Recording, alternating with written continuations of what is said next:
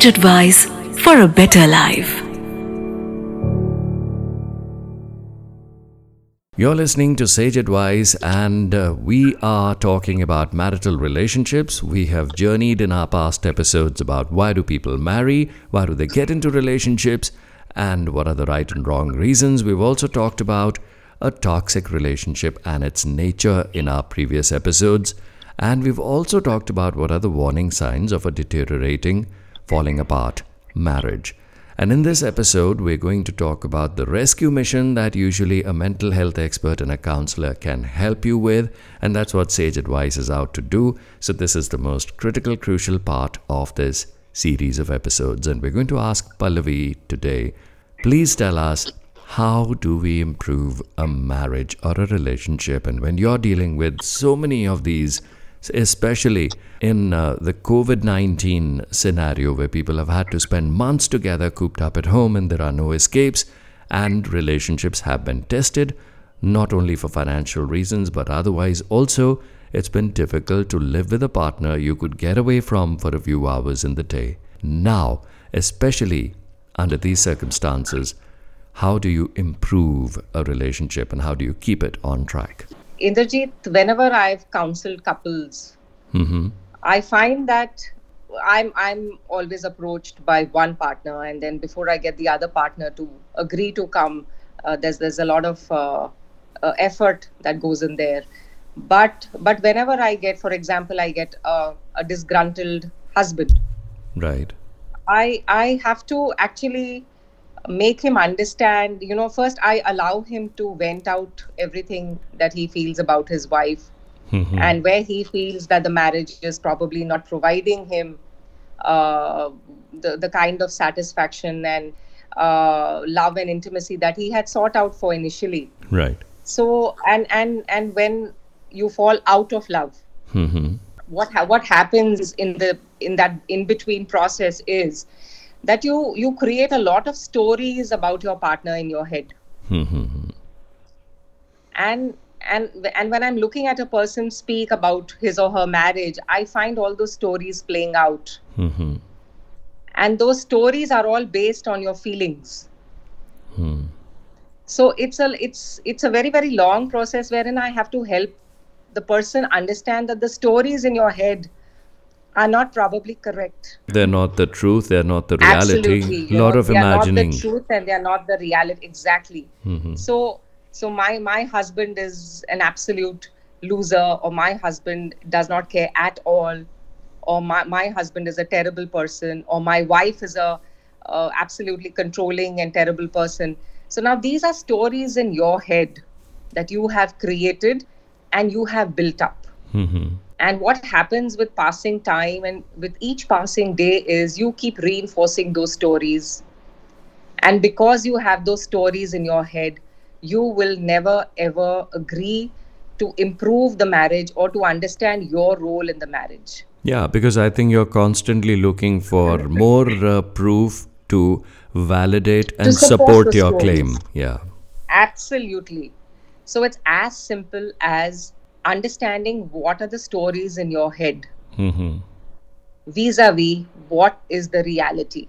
And So for that you'll probably how do you get a handle on the actual yeah situation? yeah yeah so there's actually so much of hurt in the person. There is so much of negative feelings about your partner in that person that it's extremely difficult to help the person understand that the stories in your head are probably incorrect, inaccurate, and not the truth, Right.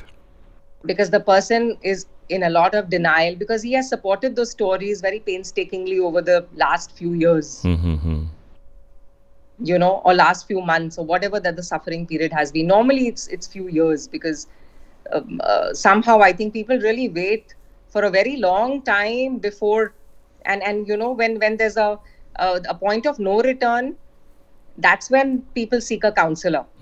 So it's actually between seeking a counselor or seeking a lawyer. So then they say, okay, let's just go to the lawyer's office via a counselor. Right.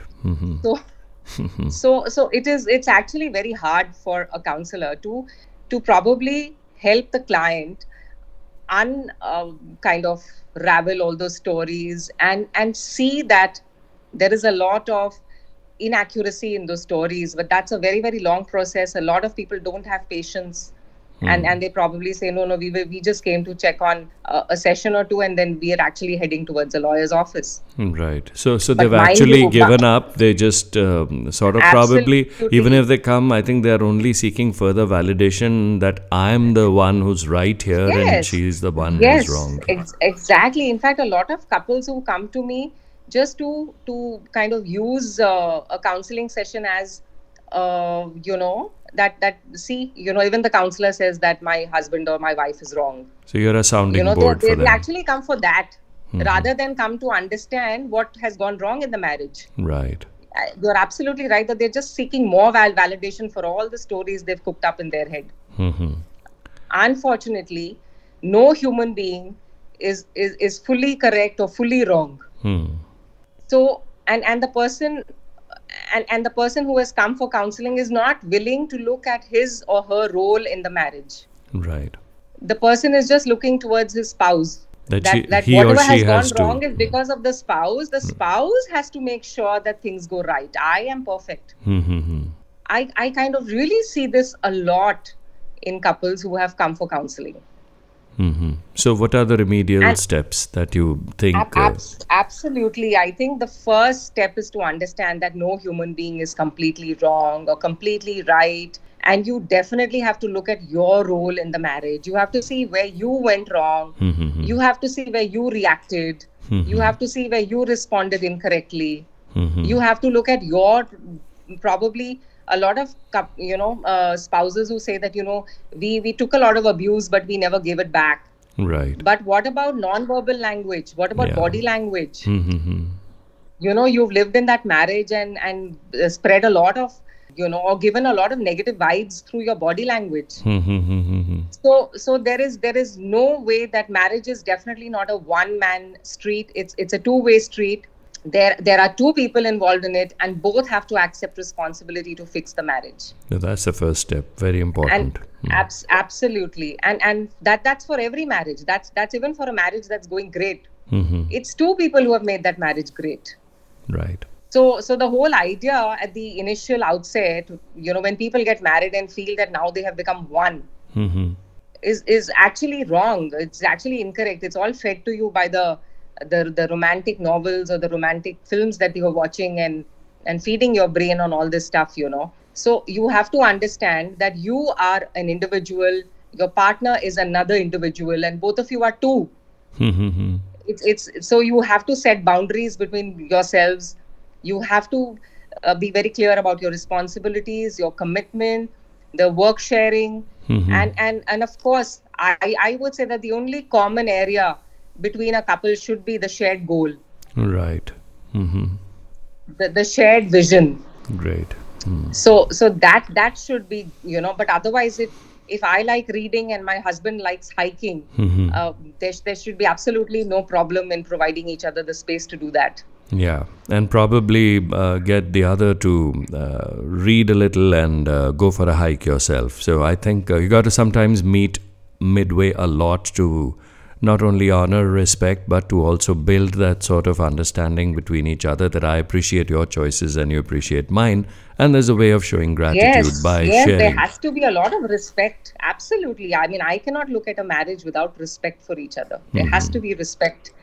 There has to be an understanding that there are certain things that I cannot do, but my partner is doing.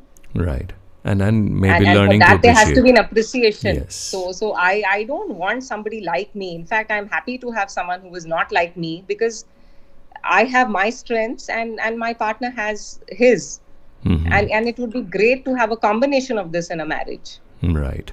So, under the COVID-19 situation, you've seen a big spike in number of people seeking marital counseling. So, what would you tell them? Yes. One, I feel a lot of patience and a lot of endurance and a lot of tolerance has to be there, because it's a difficult time and people tend to crack up in difficult times. So, how do they Yes. look at this scenario?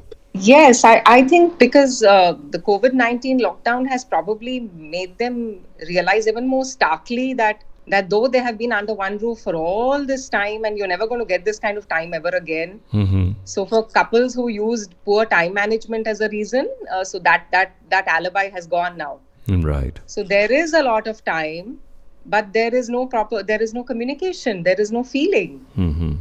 So that's where probably marriages have really been tested thoroughly during this lockdown. So it's probably a great time to try and rebuild and repair a lot of chinks and cracks in the armor. Absolutely. Absolutely. And one very big advice which I give couples is that when you're talking and trying to sort out whatever difficulties that exist in your marriage, why don't you just keep the tone of your voice a little low and polite, and just talk about things like two normal people. Somehow, I don't know, I always find couple when they're trying to sort out problems, couple communication really get very heated up, Right. very aggressive. And what happens is the meeker of the two will just stay quiet then. Oh, yes. So why can't it just be a normal chit chat, like you're talking about the weather, you're talking about, or you're discussing a movie or a book? Why can't a discussion be about, that I feel that I'm taking too much work and I need help, or I feel that that probably, when we are having dinner, I would really appreciate if you just stop checking your phone so much. Right. Or I feel that I'm not being understood, or I feel that that we probably need to understand each other better, or I feel that we are not getting intimate too often, and we definitely need to work on that aspect of our marriage. Right. So I think so everything has to start with I feel sentences, Yeah. wherein you're not blaming your partner. And that the moment that kind of communication can happen, I think any marriage can be repaired. Wonderful. So I'd probably try and get the gist of this. I'd feel that a lot of honesty, being forthright, and expressing your feelings freely without a sense of threat or feeling too vulnerable in front of your partner.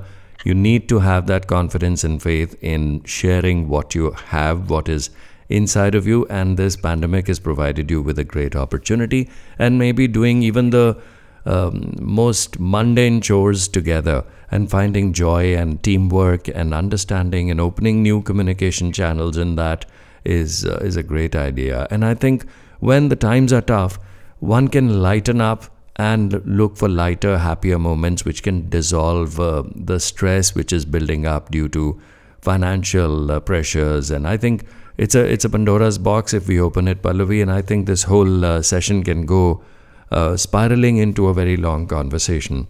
But how about limiting it to this today, and maybe we'll do another set of episodes where we talk about what are the various factors that are influencing the relationships and marriages today, and we probably deal with them, tackle them one by one, and what approach couples can adopt. Absolutely, Inderjit. Right? Yes. So thank you Yes. so much. I look It was forward to that. it was a lovely conversation we had, and I hope our listeners are going to get some benefit and get some sense out of what we were trying to discuss today. Keep listening to the Sage Advice podcast, and please remember, we are always here just in case you need any piece of advice. Thank you so much, Pallavi, for being here with us today. Thank you, Inderjit. Thanks. Sage advice for a better life.